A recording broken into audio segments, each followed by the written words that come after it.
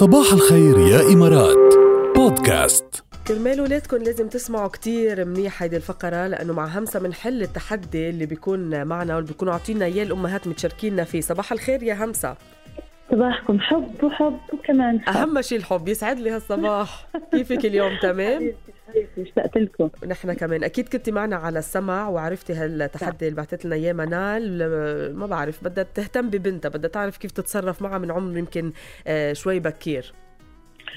بداية طبعا عادي انه يكون في تقليد من البنت لأمها، لانه هي اصلا النموذج اللي بيقدم لها دورها الاجتماعي في المجتمع. يعني انت كأنثى كبنت بتاخدي نمطك الأنثوي من ماما. فهي أول إنسان، أول نموذج بيقدم لها هذا النموذج. لذلك أنا كتير يعني هيخليني أتطرق لها، يعني إحنا بعيدة عنها بس أنا في صلب الموضوع. لازم نقدم نموذج سليم. ليش؟ للأنثى. بقول دائما للأمهات يعني أظهري اهتمامك بأنوثتك لبنتك بشكل تدريجي يتناسب مع عمرها. ليش؟ حتى تكتسب البنت هذا الاهتمام بأنوثتها، لأنه يؤثر عليها لاحقا بثقتها بنفسها، ثقتها بأنوثتها، علاقتها مع الآخرين حولها، وعلاقتها بشريكها مستقبلا. فتقليد الأم طبيعي جدا، لكن لازم يكون في قوانين، لازم يكون في حدود واضحة. ليه؟ لأنه من الحالات اللي مرت علي إنه ما نحطت قوانين، ما نحطت حدود. وصلت البنت في مرحلة المراهقة إنه هي حاطة نفسها مع أمها على نفس الخط، وبدها تقلدها في كل كبيرة وصغيرة، وهذا خطأ. ووصلت يعني المرحلة إنه الأم والأب مش قادرين يقولوا لا، لأنه الحدود ما نحطت. فبالتالي صار في تمرد، وصار في إصرار وغيرة إنه ليش أنت عم تعملي هيك أنا ما أعمل هيك.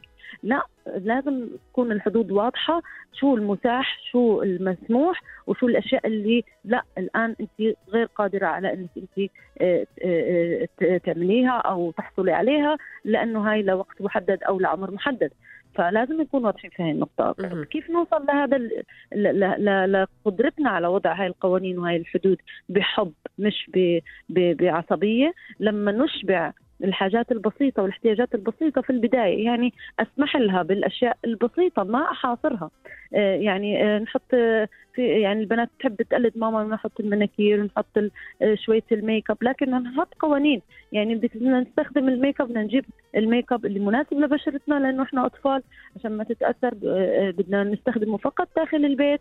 إذا إجوا صحباتك ما في مشكلة، إذا في حفلة، فهمتيني؟ يعني كل أسرة إلها قوانينها. أنا ما بقدر إني أنا أضع قالب واحد، كل أسرة إلها قوانينها، لكن نحاول تكون القوانين مرنة، ما نكونش صارمين بشكل يخنق البنت، لأنه إحنا في زمن يعني صعب جدا إنه أنت تحاصر أبنائك. لا، أنت تعلمهم وتدربهم بحب، لأنه ببساطة جدا هم بعيدا عنك بيعيشوا عالم مختلف، ممكن يعني ينفذوا الأشياء اللي أنت منعتهم عنها ببساطة بعيدا عن عيونك.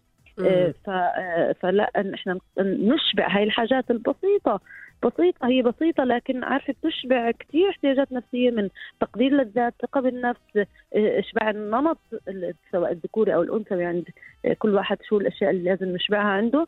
فبالتالي بيكون عندنا صحة نفسية عالية جدا، وما بنوصل في مرحلة المراهقة إنه إحنا بس بدنا نقلد ماما بكل إشي.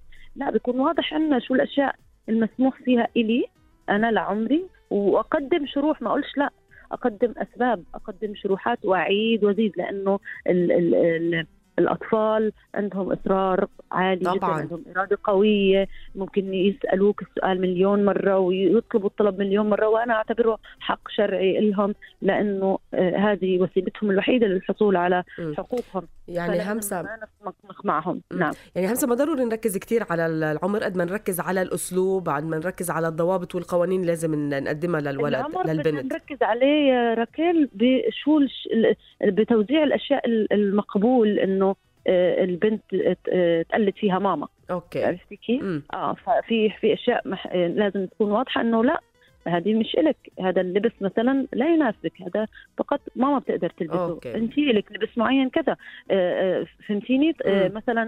مثلا كانت في يعني من الأمهات اللي مروا علي إنه الأب اشترى لزوجته، للأم يعني، اشترى لها اسورة معينة، بشكل معين وجاب للبنت صورة تاني، فالبنت عملت مشكلة كبيرة. لا أنا بدي هلأ نفس صورتك.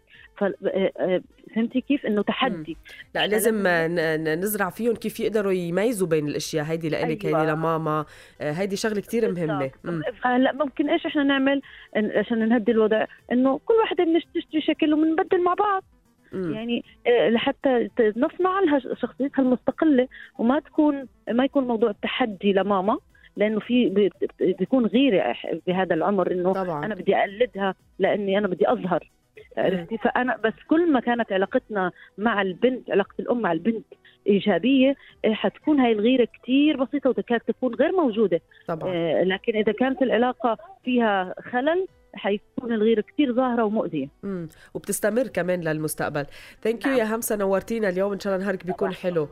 إلى اللقاء. باي باي. صباح الخير يا إمارات بودكاست.